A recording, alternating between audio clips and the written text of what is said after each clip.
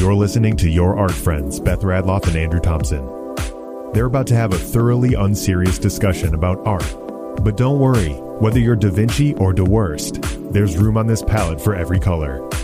If this is your first time listening to Creatives Brainstorm, be forewarned, because once you start looking at life like an artist, there's no undo button.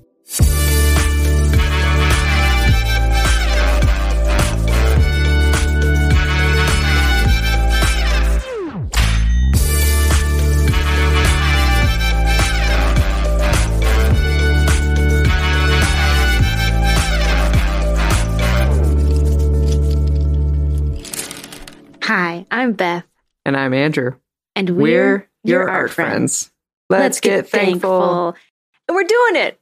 What's been going on with your life, my dude? Not a whole lot, because, it's only been a few days since we recorded last.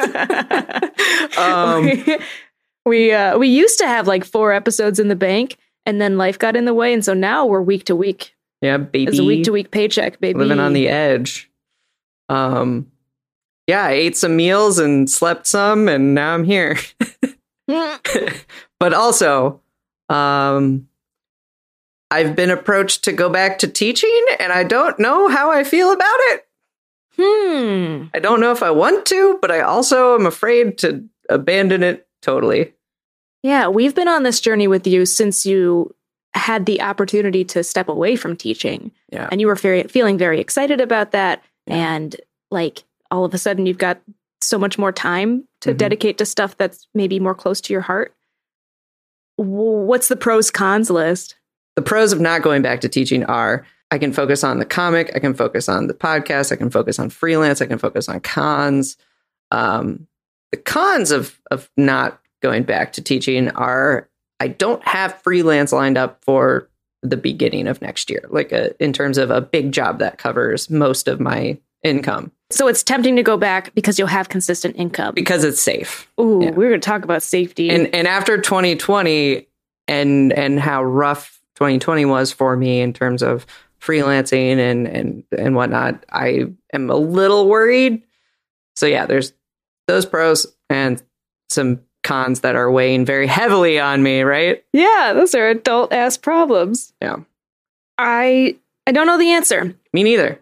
I know that there are philosophies out there about making decisions based in fear and making decisions based in love. Yeah. But also, life's harsh, man. Mm-hmm. So maybe what we should do, and we could do this off of the show, just as like a couple of friends, sit down and put together your like dream income scenario. What kind of a life do you want to be living? What kind of jobs do you enjoy to do? And how can we kind of make these things work together? Yeah, I like that. Because you're a couple people's favorite artist, Andrew. That's a lot of pressure. You just have to keep being yourself. Yeah. And so how can you loudly be yourself more? Wear more pink. How you wear let's just have you buy some more pink and fix it up. Deal. I think you're wearing the exact same outfit that you were when we recorded last time. Yeah, I like this hoodie a lot. The shirt underneath the hoodie is different, though. I trust. I have bathed since our last recording. I don't think I said it. It's a pink beanie and a pink hoodie. He's all pink right now. Yeah. All pink all the time. In Ohio, it's cold enough outside that it's now officially like you must wear a hoodie and potentially also a jacket with the hoodie outside to be comfortable. Are we at the place now where we're talking about the weather? Maybe. That's our show is talking about what we're wearing because it's chilly outside. I can't let this happen, my dude. We need to lift it up. I need to talk to you about Tell me about what you've been up to in the last few days. I finished my first horny boy. During the run of this podcast, I have been working on this like horned large oxen man, and there's a bunch of rats all around him. And if you remember from like an early episode, my friend Ross said that the rats looked like cum. They don't. They look like rats now. And it's done. It's finished. I put the stamp on there. There's a couple little things that I'm probably going to go back and do, but I don't have to. And that's the tasty juice. Yeah, it definitely looks amazing. Thank you.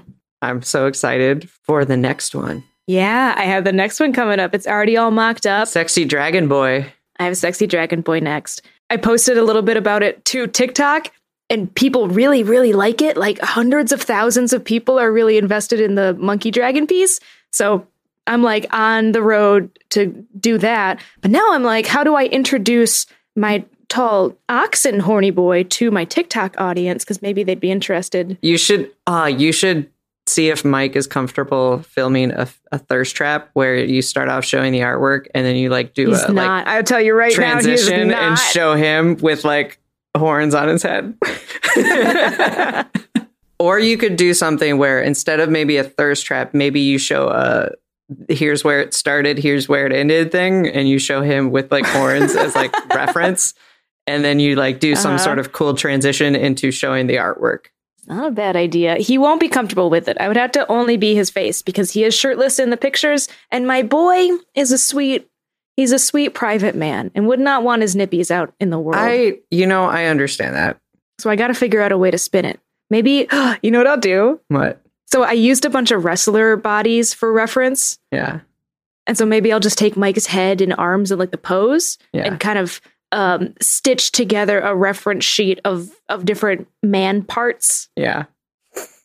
And then that'll be all the man parts. I'll do that. Yeah. I'll do a little Frankenstein photography thing. First it'll be Mike's face, and then foof, we're looking at Frankenstein photography, and then foof, final illustration, and then foof, animated version of the final illustration. That would be cool. I did that too. I'm excited. And Yay. It's the first piece that I've done for myself only that I spent like a really long time doing. Like I'll doodle and draw little stuff here and there, but I don't know that ever in my whole actual life have I dedicated this amount of time and thought and enjoyment to one piece for me. Mm-hmm. And now I can't stop. Can't stop, won't stop.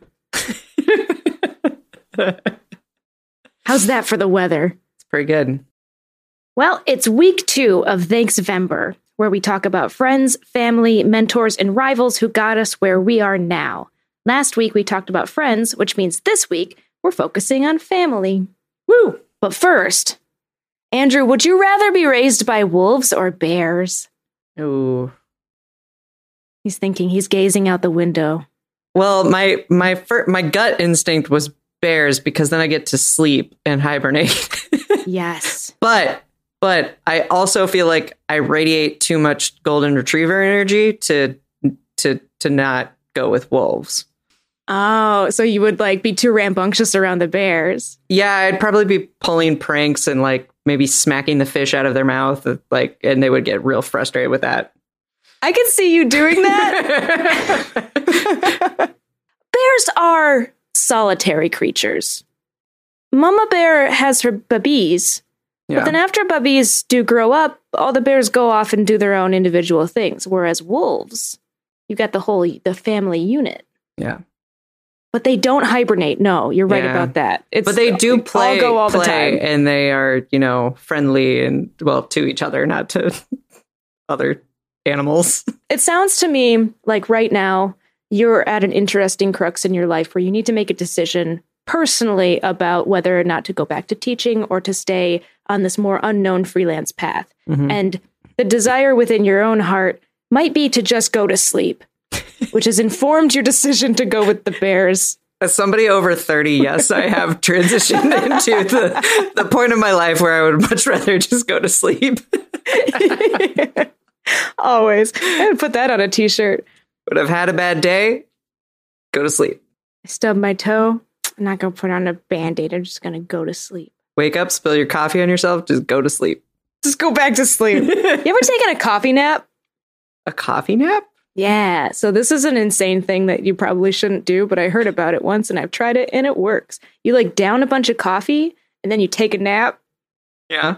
And then when you wake up, you're good to go. Like, do you set an alarm so you wake up from the nap, or do you let nature take its course and wake you up when you're ready to wake up? I say it's a power nap. 20 minutes, you set your alarm, you do the little like Calm app, whatever the fuck, the old men talk to you in your ears, it helps you go to sleep. That helps me a lot when I'm trying to take a nap. Mm-hmm. Also wear jeans. Here's my nap instructions. Put on your tightest pair of jeans. You wake up. in the morning and you're like, okay, what? I'm going to take a nap today. So I have to wear my tightest pair of jeans. Does that say your bottom half feels like it's being hugged? Uncomfortably so. Halfway through the day, once you start getting a little bit tired, but you still have stuff that you need to get done, you'll take your 20-minute power nap. So brew your cup of coffee, down a whole cup of coffee, take off your horribly tight jeans. Okay. Put on your Calm app over your ears. Have an old man lull you to bed. Okay. 20 minutes. You're so comfortable. You've done that thing where he's like, take all of your muscles and tense them as hard as you can. And now release. Oh, it's wonderful. No pants. Perfect. 20 minutes. Alarm goes off. You wake up. Your coffee kicks in. And now you are energized both in your brain, in your sleep patterns, and in your coffee intake, ready to take on the rest of the day. Okay. I'll have to try that sometime. I haven't ever thought about wearing really tight pants and then right before the nap, take those pants off. Dude, have you do ever you replace worn really them with sweatpants or do you just take the pants off? I do not enjoy to sleep with pants on at all. Okay. So I don't. But if that's a you thing, please do. I'm just saying that when you have uncomfortable clothes on and then you take off those uncomfortable clothes, your whole body is like, this is the best thing. Yeah. I would live with the bears in the winter right now and take the good nap. Yeah. Is it weird that I can go to sleep wearing jeans? How would you like me to answer that question? I don't know. I'm just asking. I think I would go with a wolf. I would be raised by wolves. It'd be more fun. What about you? Yeah, wolves. Wolves. I think there are some bear people out there, but you and I, makes sense that it's wolves. Yeah. I mean, instead of swatting the fish out of other bears' mouths, I think when they go to like, you know how on like the Discovery Channel, the bear will be like standing on a rock and it's like a little waterfall and they're like trying to go for the fish as they're like jumping up or coming down. I feel like I would be like in the bushes hiding and then I'd just be like, hey, like from far away and distract you're like a the bear. terrible golf attendant. Attendant's not the right word. Onlooker. You're not allowed to go to the golf courses and to watch the boys hit the balls with the sticks. I don't think I would ever go to a golf course and watch golf because I find golf boring. That's the problem. I think if you ever were dragged to a golf course, you would find it boring and then you start doing the bush hay. Yeah. Andrew's patented bush haze.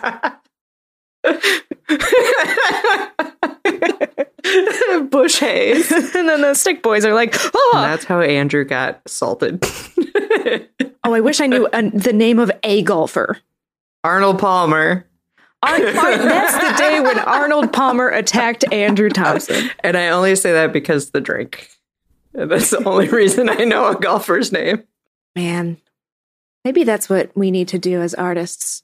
Like, our main career will be independent illustration, but also we have a famous drink named after us. Ooh, what would your drink be named? What would my drink be? What would my drink be named? Yeah, if you had a famous drink, would it just be named like Beth Radloff, or would you? I don't want anyone to drink Beth Radloff. Just put some Beth Radloff, let it coat your throat. Oh. Nah, it would have to be some. Well, ew. You know what? That's what he does. Arnold Palmer coats our throats, huh?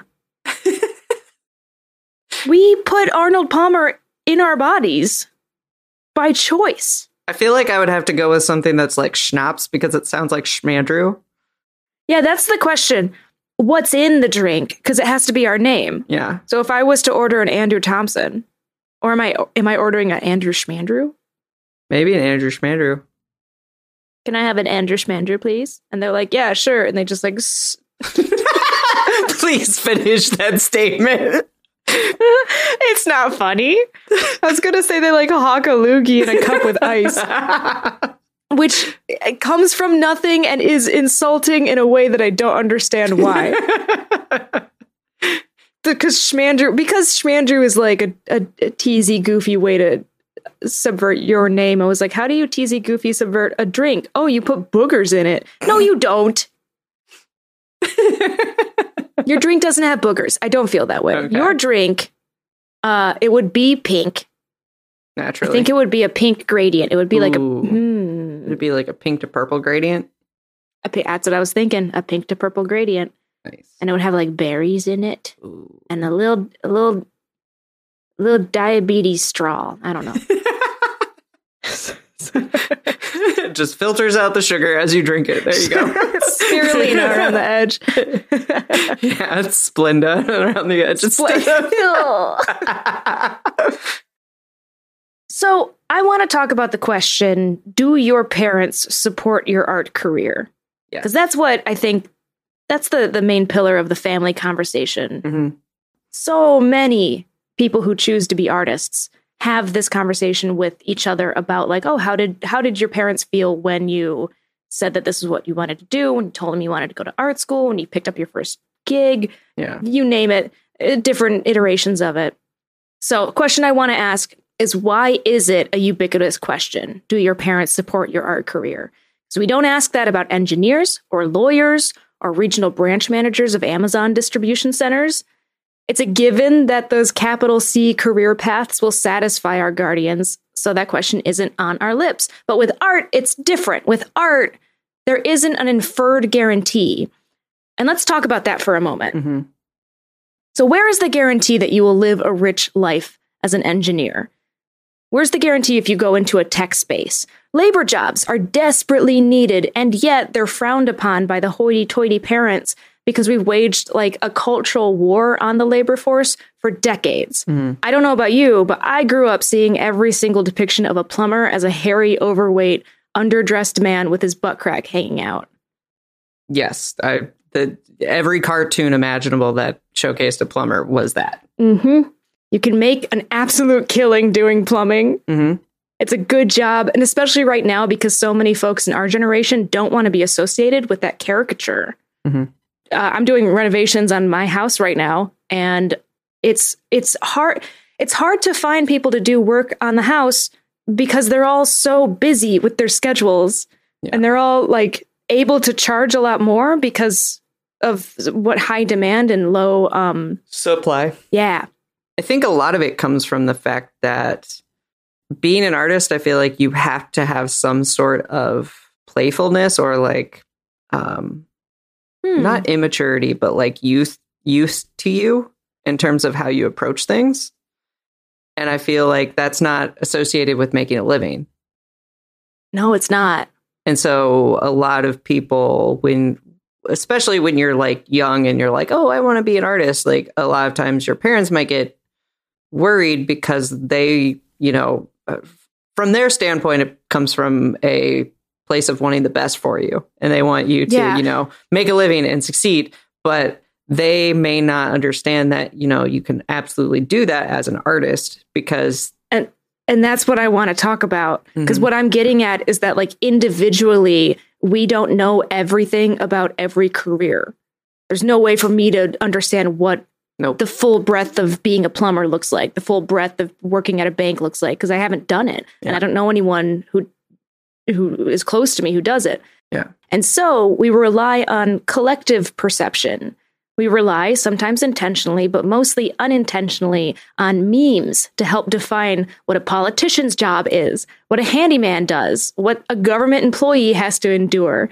Most people are not artists, and so their understanding of what the artist does is also subject to this collective perception. And unfortunately, the collective perception for the artist says that she won't make any money, and that's the keystone.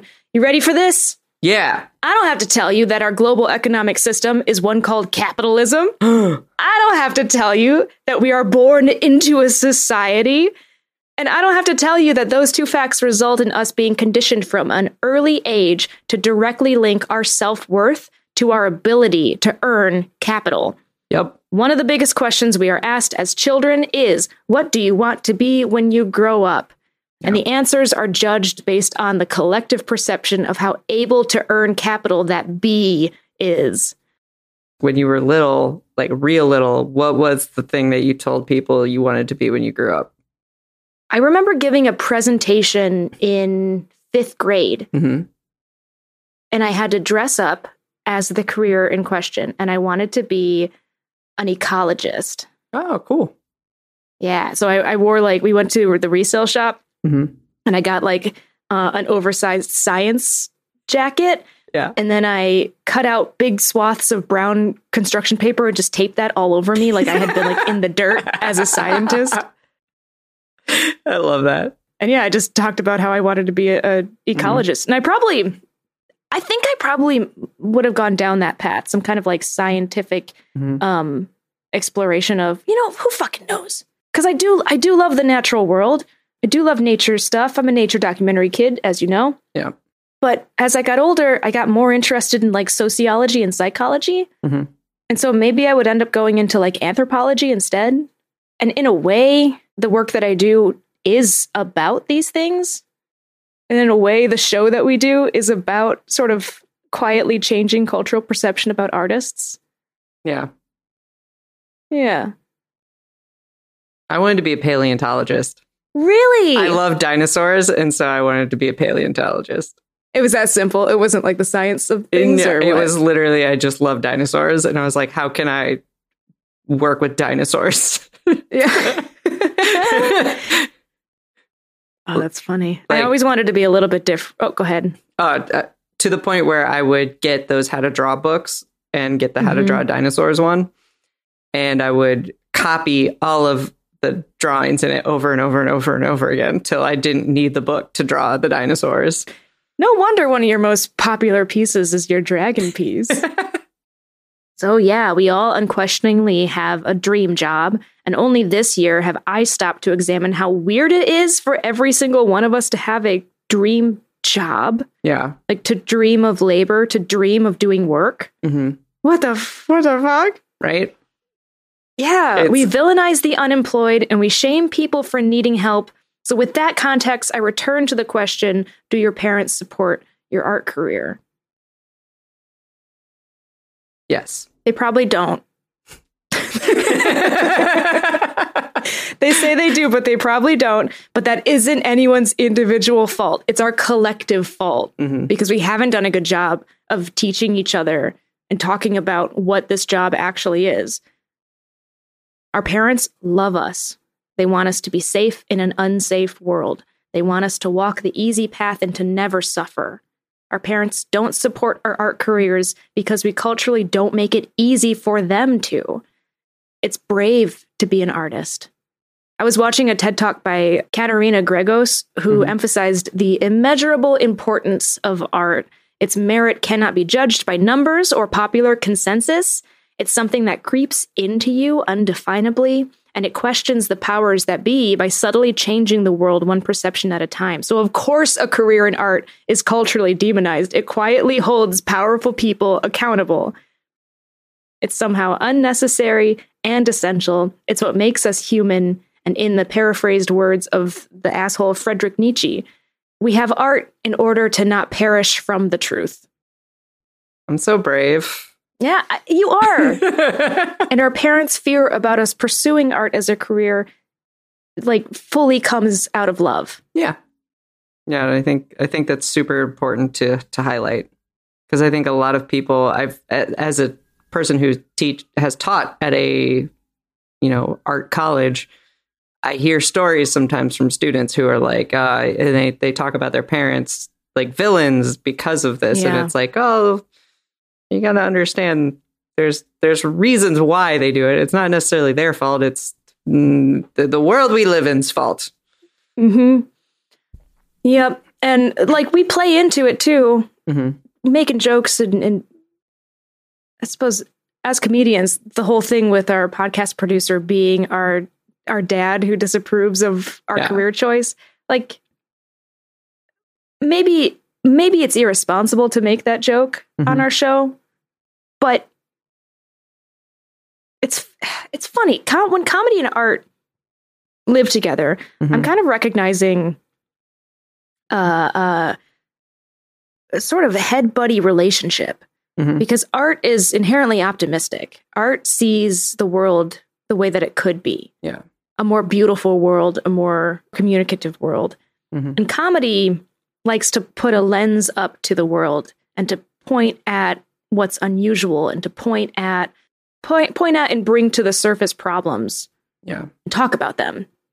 And so both disciplines do that work, but in ways that are kind of in conflict from one another. Because I do think that comedy can be a lot more pessimistic than art. Yeah.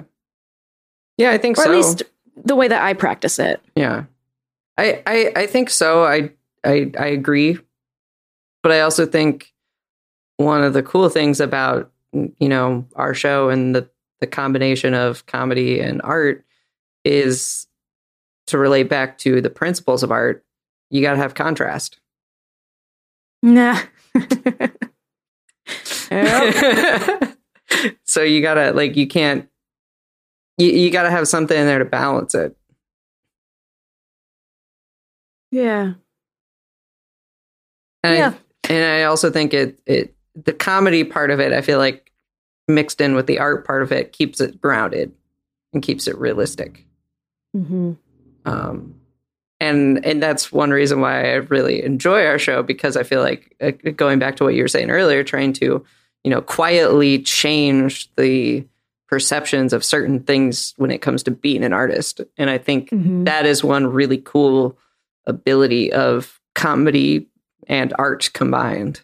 Yeah. It opens the door and invites people into the studio. Yeah. Because the comedy is going, hey, we recognize this thing that is this accepted kind of trope thing that we, live with and hear about all the time.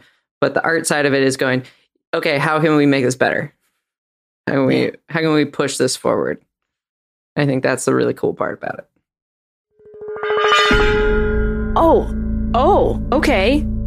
I guess it's time. Yet again, we've been employed by the Great Artist Council to write for the weekly Artist Newsletter, a super real and secret publication that proves that art talent is actually just magic. And the only way to know how to use it is to have a subscription. We are but humble writers. And I think we have the opportunity right now to take what I was talking about earlier and maybe change the system. So let's come up with a way to convince our dad that art is a good career path. Okay. So number one, hear me out. First thing. Yeah. Is convince them to live a day without art. Ooh, all right. Get him goggles. Blackout goggles. Can't see anything, right? Yep. Because look around you right now. Everything is art.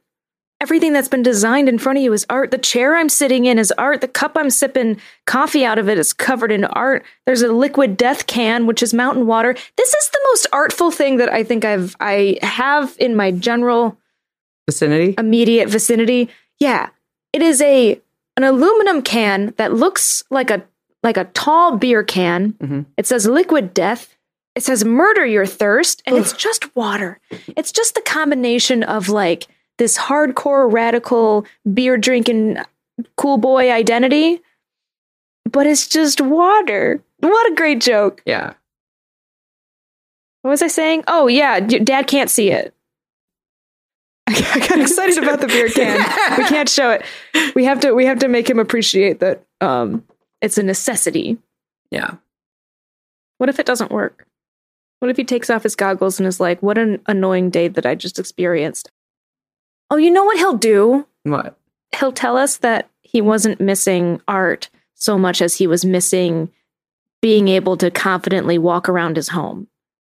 Because I will admit that, like, as far as the Maslow's hierarchy of needs goes, not getting your shins all bruised because of the coffee table is pretty immediate in that the worldly desires. That's fair. Ooh, here's another option. Okay. Show him the episode of The Fairly Odd Parents where everybody turns into gray blobs. And how there's no uniqueness or individuality at that point because everyone is just gray blobs and everything is gray. How gray blob is your father is an important question to ask when doing it this way. Because if your own father is gray blob, you run the risk of him going, finally, a place where I can belong. Make him watch anime. That'll do it. That'll do it. Any father who has watched one episode of anime will recognize the value of art in this world. I think another way to make sure that your dad's cool with you doing an art career is to just like have a lot of money to start. You could go to the... No, that's just too crazy. I'm trying to think of a more creative way to make a lot of money than to rob a bank. I don't want to tell people to just rob a bank. It's also harder to rob a bank now than it used to be. That's you true. ever thought about that? Yeah. It's really hard to commit crimes. Sometimes I watch like crime documentary stuff and I'm like, wow, bitches got away with a lot back in the day because we didn't have cameras. In the Old West, you could just go to a new town. Like you wouldn't even be that far away. You'd just be in a new town. Did old Western men have social security numbers? I don't think so. Ooh, here's an option. Invent a time machine, go back in time, and stop the creation of capitalism.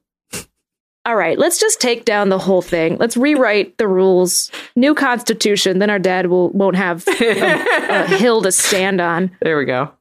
Wow. The thing that I was going to say that I stopped myself from saying because I thought it'd be too crazy was to invent a time machine and go forward in time and find out what stocks did good. Abolish government. And then your dad will appreciate your art career. Yes. I'm going to put that as our final suggestion. Do you think we should put in parentheses, except the Artist Council? Oh my God, dude. Yeah, why didn't I think of that?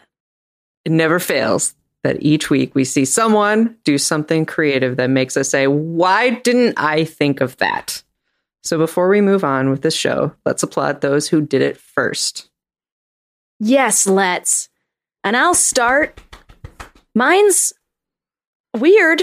Yeah. Most of the time, I want the why didn't I think of that's to be a like cool image or a pin that I thought was neat. This time, it's a whole ass man. Y'all, I am the biggest fangirl of it's unfair to call him an internet content creator because that's not quite right. Mm-hmm. He's a genius. Okay. A thinker. Yeah. An optimistic pessimist. Tim Rogers. Tim Rogers is currently a video game reviewer. Okay. Because he's done many, many other things in his life. But like when I say video game reviewer, I'm not talking about like, well, guys, Minecraft. It's not that kind of thing. Okay.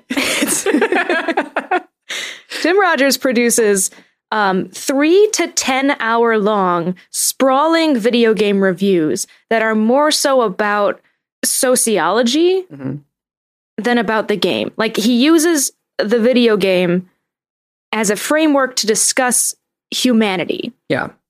And humanity as it like directly pertains to his experience, which has been an interesting and wide experience. I admire him so much. Should I fangirl for a long time? Probably not. I could if I wanted to. But what he has done is just this week, he has concluded season 1 of Action Button Reviews, which are these like sprawling reviews I was talking about. Yeah. Wherein he made 6 very long reviews about 6 different video games, all having, and every single review examines the overarching idea of authenticity from a different angle. Yeah. And he just did the Cyberpunk 2077 final release 10-hour video. And have I watched all 10 hours? You bet I have. Damn. Have I like gone back and rewatched parts because that's how fucking into it I am? You bet I'm a freak. I'm a freak for Tim Rogers. He starts with the Final Fantasy VII remake. He goes on to talk about The Last of Us, Doom, Pac-Man, Tokimeki Memorial, and now Cyberpunk 2077. And it's like the richest free content that you can consume. Second to our show, right? Oh God, the idea of comparing myself to anything that he makes, because he's brilliant. Like he conceived of this whole thing within like a week, and it's been the last 2 years of his life. I love him. I don't think I could be his friend. Yeah. Because it's intense. But Yeah. as far as like things that he makes, I want to eat every morsel of what he makes. And I wish that I could make something the way that he can, but I literally cannot because he has he's able to autobiographically remember every moment of his own life to the minute. And he uses that in his storytelling. Yeah. So he's able to remember like verbatim what people have told him in the history of his life to his face, his thoughts and experiences when certain things come out and events happen in world history. And he does it in service of like talking about video games. And he understands that that's stupid and like small as in comparison to like all of the greatest contributions that a person can make to the world. And yet it is also so beautiful and valuable. And I'm glad that he does it. And I can never do something the way that he can do it. And I admire that so much. And I wish that I could. I wish I could make content like Tim Rogers. Why didn't I think of that? If you're interested at all, I don't know where you should start. So I'm real glad that you went first because mine is real short. Mine is based off of a thing I saw on a friend's story on Instagram that just says, if someone from Ziploc could contact literally anyone in the cereal business, that would be great. And have I thought about that sentence too much? Yes, I have. Whoa. Because that would be amazing. You wouldn't have Cheerios that go bad in the box. That's what they're talking about. Yeah. I'm thinking like Capri Sun cereal, baby.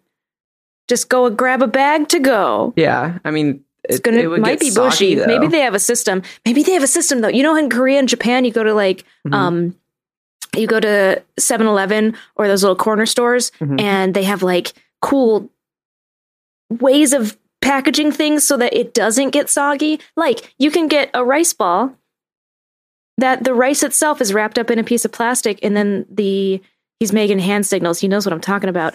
And then the seaweed is wrapped around it, but it's separated from the rice so it doesn't get soggy. But the way that you open the plastic automatically affixes the seaweed to the rice, and you have a perfect little ball of delicious joy to eat. Yeah. What if you could do that with a bag of cereal and milk? Would the straw have to be wide enough to like suck the cereal up so it would be kind of like a boba straw? A boba cereal milk bag. Okay, here's the thing. So it's a multi-level, like it's a cup almost within a cup. So there's like the bottom part is the cereal. The next part on top of it is a seal, kind of like when you get a boba, like that you stab the thing through. That plastic heat seal. Yeah, so it's that, and then it's milk, and then it's another one of those. And so you stab it through, you pull the straw back up, and you let the milk go into the cereal, and then you stab it back in, and then you drink the cereal. Cereal, it's like Dippin' Dots. They're really small little buddies. The cereal of the future from now on.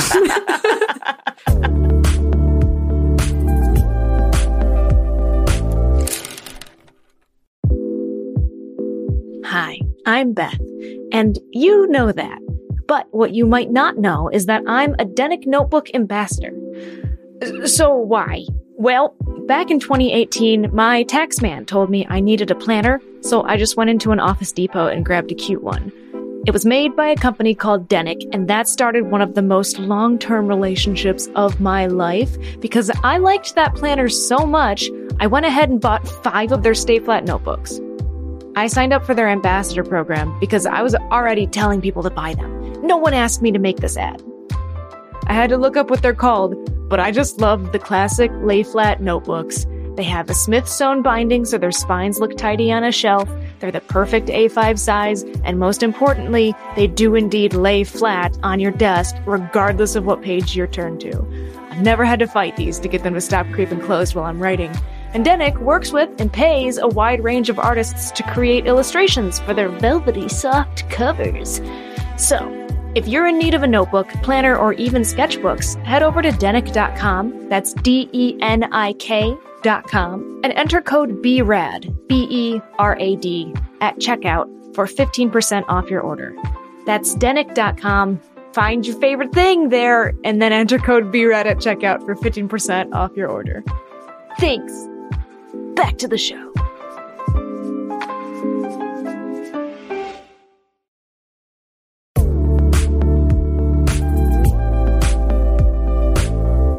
Hey, Sang, Yes, Andrew? can we talk about color? Hey, wait. Hey, Sang, Yeah. Hello. where'd you come from? Florida. Sang Lam is on the show. Again, Again, yeah. you are the first returning guest. Oh, I'm so special. You are. Oh, this is very exciting. Sang just happened to be in Ohio and stopped by Andrew's house, and now she's on the show. Yeah, Totally planned. Super not last minute. exactly. We've had this in our schedules on a calendar for months now. It's totally planned. You know, we booked her way in advance because she's so busy. So this week for Color Corner, I put together a little game, and this works with two people. So what I'm going to have you do is I'm going to give you both a multiple choice question, and then we will count to 3 at the end, and you'll reveal what you think the answer is. Okay. Okay. The question is, what color isn't used on airplanes? Which, saying you were just on a plane, so you might have an advantage here. So what color isn't used on airplanes and other forms of transportation because it might make passengers feel nauseated or dizzy? A, lime green. B, olive. C, teal. D, yellow. Or E, this is actually a trick question and none of these colors are the right answer. Oh, don't throw that one in there. Statistically, that's the one that it is. Now, both of you take a moment, think of your answer. Okay. Okay, do both of you have one? Mm-hmm. Yeah. Okay. 1, 2, 3. Olive. Lime green. So A, lime green, and B, olive. So we're in the green realm. Yeah. Wrong. Oh, Is it it's a trick none question, of isn't it, these? you stinker? It's yellow. What? Yes. Yeah. If you, yellow is a color that But if taxis, though. well, But Andrew, taxis, that's on the though. outside. That's on the outside, not on the inside. Oh. But when I'm in the city and I get into a taxi, there's other taxis. I thought of like Southwest logo because they have yellow on it. Oh, yeah, like the Spirit logo. The Spirit planes Yeah, are the just Spirit. yellow. So one thing that they Is that why I say, hate flying Spirit, dude? maybe, but no, in the article I was reading, it talked about how they don't use yellow as like a main color inside of like planes or other types of transportation like that. And if they do use yellow, it's very sparingly or like specific. I'm floored. I'm floored because the outside of so many transportation school buses are yellow. Yeah. Like the whole thing is yellow. But when you're sitting there in your seat, you're not Submarines. staring at yellow though. But I'm thinking about it, dude. Well, yellow's your branding color. You're like always thinking about yellow. That's why I have this problem. I get motion sick Yeah. always. It doesn't matter what we're doing. I'm going to get motion sick doing it. Oh. And maybe that's because my branding color is yellow. Oh no. I think it just made Beth rethink her entire branding. Dare I ask the science behind that one? So it didn't go so much into the science. It was just that it's similar to how, you know, certain colors evoke certain emotions, like pink calms people down. Yellow happens to, you know, make some people Yellow happens to make some people nauseous or dizzy if you stare at it too long. And I think it also has to be like a certain saturation of yellow, like a really vibrant yellow, because that's what they used in the article. Gotcha. Okay, so that leads us to our next bit, which is how do our parents describe what we do? Yeah, because this episode we're talking about family, let's like literally talk about our family.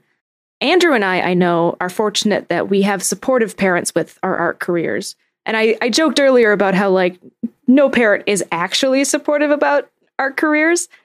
But on the whole, I know I can say that like my folks have been really cool about the decisions I've made. And they've worked out for me up to now. That's nice. I don't think like my family wasn't like against it, but my dad was like kind of weird about it. It's like I graduated from art college and he was like, "You're gonna be a doctor, right?" But with a serious tone. And I was like, oh, no. Why is it always the dads? I have like the same story where I told my dad that I was going to go to art school and he was like, "You could do anything. Are you sure?" Oh my God. Okay. Is that your final answer? So that's what you're committed. I support you. Yeah. It's like, well, do you? It's that healthy bit of criticism. Yeah. Andrew, you told me that you had a standout dad memory. Yeah. So when I was in 7th grade, I took these Saturday art classes at this local art school in Indianapolis. And I signed up for a couple of them. And I think this was the second one I took. And it was for comic illustration. And I ended up having the same teacher for years because I went back to that class over and over and over again. And I'll never forget this because like first day, my dad comes in with me and actually sits off to the side like the whole time I'm there, didn't just drop me off and leave. And so the teacher was going around introducing himself to everybody and kind of coming up to each kid and being like, "Hey, what do you want to do? What's your goal?" Like kind of, scoping out where we were artistically and what we wanted to improve on. Was he the only dad sitting on the sidelines? He might have been. I don't remember. Ooh, that's weird. Yeah, it was definitely like the clingy parent, the helicopter parent. And he only did it the first class. He didn't stay after that. It was just the first class. And I remember the teacher walking around. Also, sorry, Cadence is crying. I don't know if you can hear her. I can hear her. Let me try one other thing. I'm going to block off the stairs and leave her out of her crate so she's downstairs and has freedom, but isn't in her crate. And maybe she'll be quiet. Okay. That sounded like it fixed it. Yeah, I think so. So when I was in 7th grade, I took this art class and my dad, he came in and he was the one weird parent who sat there the entire class. He flagged down the teacher at one point and I heard my dad ask him, "Can he make a living at this?" Oh. And the teacher, without hesitating, just said, "Absolutely he can." Aww. Nice. Yes. Like, see, no hesitation, no nothing. I like clear as day remember sitting there drawing Inuyasha and hearing this conversation behind me. Oh my God.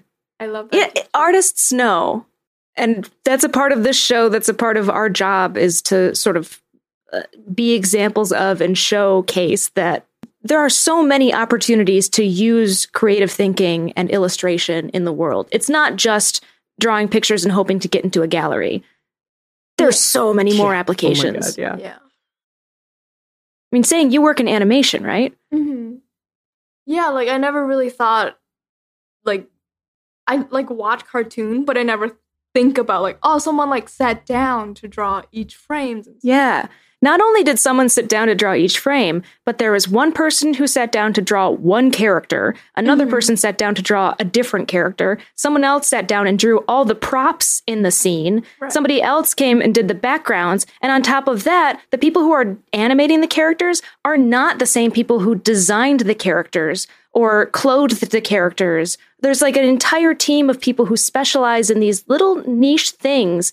And you don't know about that because when you're in fucking 2nd grade and they ask you what you want to be when you grow up, you don't know that you can be a story designer for a Nickelodeon show. You just know artist. Yeah. So it all goes to say, thank goodness for that teacher. Yeah. Hell yeah. Yeah. Yeah. And we're showing our dads. Yeah. But we thought it would be funny to ask our parents today how they describe our jobs to their friends.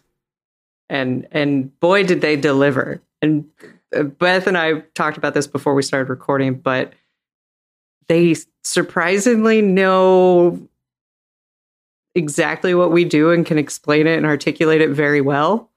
Yeah, which is different from, let's say, 4 years ago. Mhm. I remember my parents did not know how to explain my job. But I think what happened is like in that time period, I got better at telling them what I do. And so they got better at telling other people what I do. And now my mom makes me sound so cool. Aw. Do you want to hear what my mom says? Yes. Yeah. She says, I tell people that you have your own business in LA, that you used to work for an advertising agency, that you are an art director, producer, illustrator, and digital animator. She goes on to say, here in the auto world, because she's in Michigan, they don't understand any of that. They only understand their own concept of what an artist is, and that is very limited here. So I tell them that you have single-handedly produced an animated video for Adult Swim on TV, and that you do work for the very popular TV show, The Masked Singer. And then they act like they understand. I don't think that they do, though. That's great. I love Like, that. the day-to-day of my job is just sitting in front of my computer worrying that no one likes my art. But then to hear my mom tell everybody that I work on The Masked Singer, which is like my biggest shame, by the way. It's very, very funny that in the Midwest, that's the thing that hits. So my mom, her text starts out, my son, the artist. Oh. My son is a freelance artist with a degree in illustration. He can draw anything and makes it look easy. He has worked with watercolors, oil, acrylic, pencil, markers, silkscreen, digital, and 3D models. He has done contracted work for an athletic company, game companies, DVD covers, magazines, and comic books. He also has an online store and does podcasts with other art friends. Oh my God. He's taught college classes in illustration. He likes to encourage and mentor other artists as he was mentored earlier in his career. He's always creating new artwork to take and sell at conventions such as Gen Con and various other pop culture events.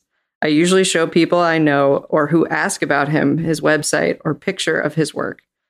And then it says, I like all his work, even if he doesn't think his early stuff was as good as his current work. You guys' Does she- parent does so good at selling you guys. Yeah, right? Yeah. Like, That, do I that just was like an copy and artist paste grant this proposal. to my website? Like, this is what my mom says about me.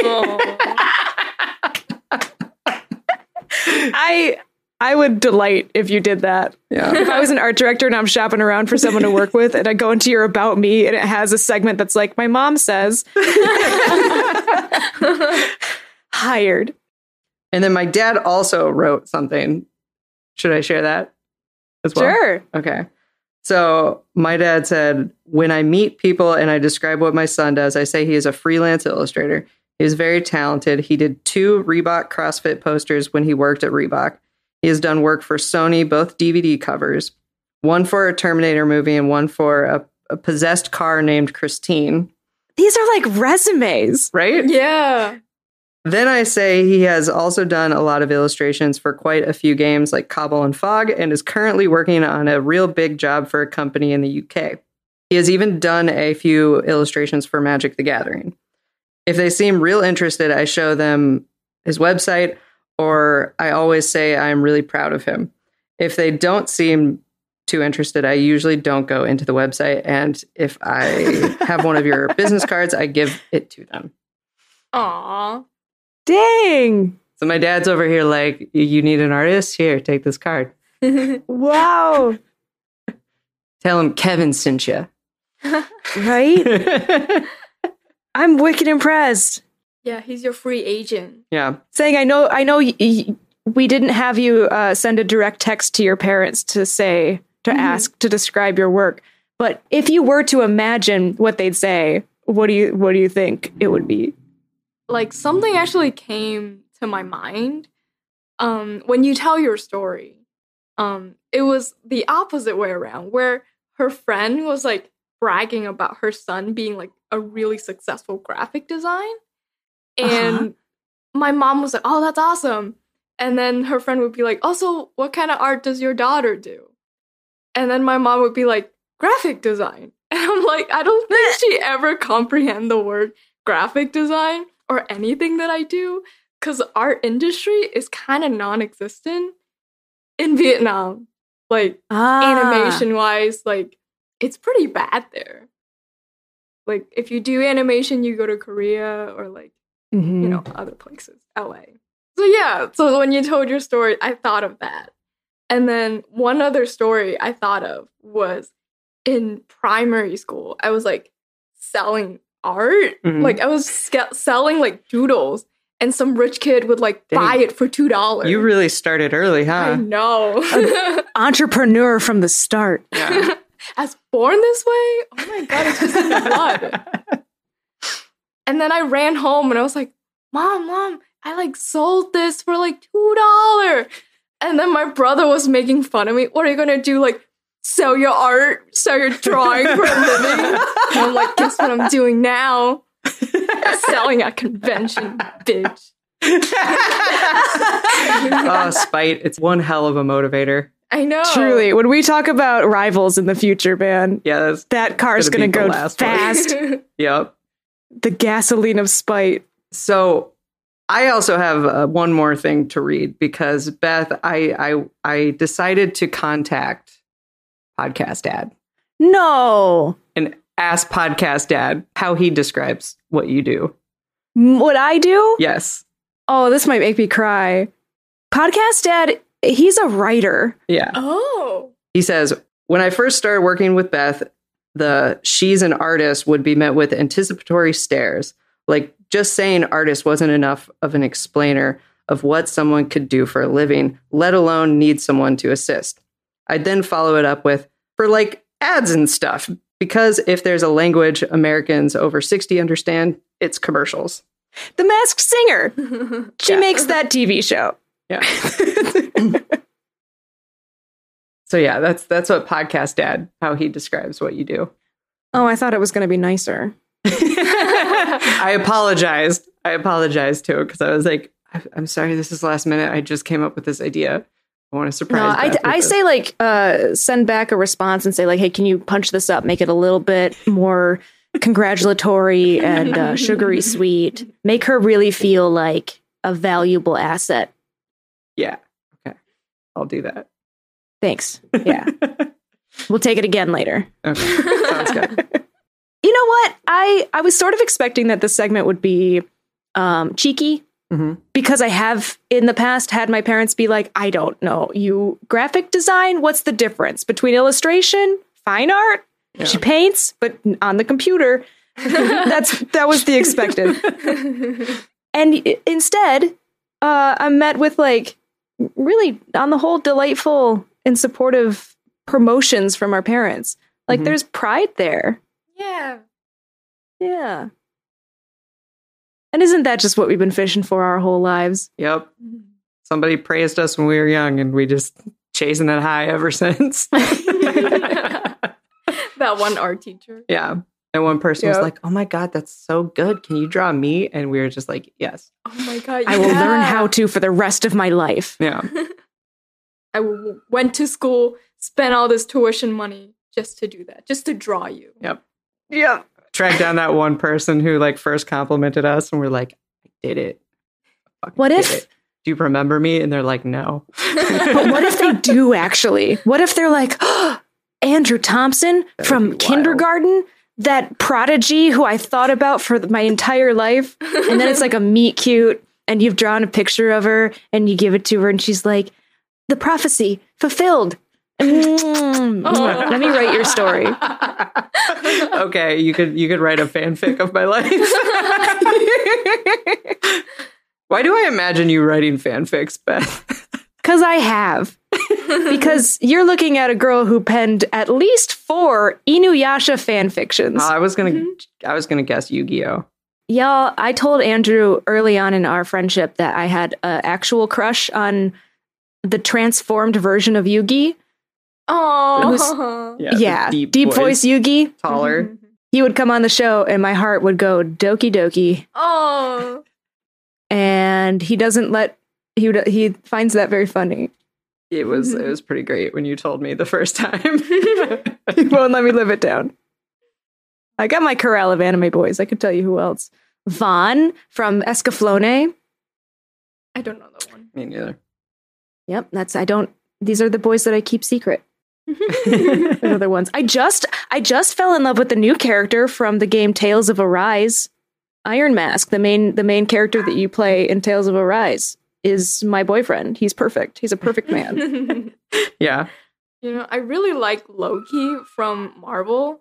And then when I told my friends, oh, here's Dustin, I'm dating Dustin. And they're like, oh, I fucking see it. Like,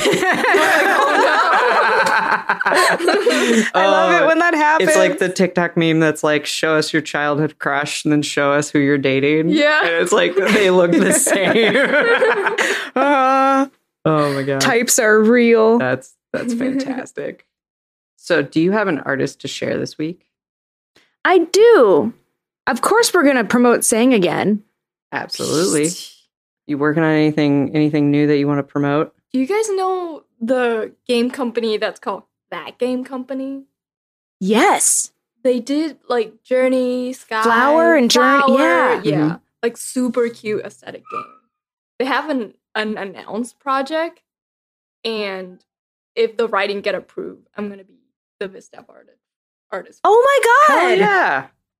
Those games are so art forward. Yeah. That's huge. It's super cute. Like a bunch of sky, and I'm like, that's all I paint. Hire me. And they were like, awesome. easy choice. Yeah. So is this a job that you reached out to them about, or did they contact you first? It's actually from Lightbox. Oh, cool. We got in, me and Dustin got in. Yeah. But then we were doing another con that weekend, and then we never set up our online like artist alley. But somehow some people found us, and like I got a job from Netflix, and then I got this unannounced project, both from Lightbox. Hell yeah. Wow. Yeah. Well, congratulations. Thank you. So Sang's going to be our impromptu artist. I had an artist picked out, but I'm going to hold her off for next week. Why not share And instead, both? we're going to promote you. Because we're going to do this for like years. And so it's good to keep some in the back pocket. You know what I That mean? makes sense. That makes sense. You can tweet at us at Your Art Friends, just like at @KSarah_3 did. She wrote, literally rejoined Twitter just for my favorite podcast at Your Art Friends, at Beth B. Red, and at Schmandrew Art. I'm just going to hide in this happy bright corner of the internet, which blows my mind. Thank you, Sarah. Yeah, it was so sweet. And we then promise not to post anything upsetting on Twitter. you can also email us at yourartfriendspod@gmail.com. Well, we've come to the end of the pod. Oh, wait, we didn't plug ourselves. We can do that quick. Yeah. I'm Beth B. Red all over the internet.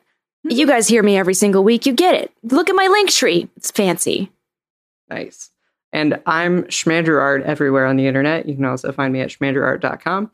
If you want to check out any of my art prints, playmats, pins, or token packs, and I will be closing my shop down at the end of November. So if you want anything, definitely get it sooner rather than later. Well, we've come to the end of the podcast. Sometimes we were serious and sometimes it was just tomfoolery. Shout out to famed 16th century court jester Tom Fool. But that's just what you get when two friends who met because of a shared love of making things and a bare ass hang out together. Hi. Thanks for having me. Thanks for being on. Of course. I flew here just for you guys, Yeah. so you're welcome.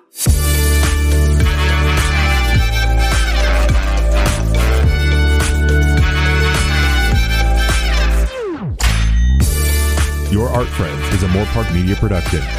Our music is by Andrew Smith. You can listen to his music on Spotify and iTunes under the name Makeshift Radio.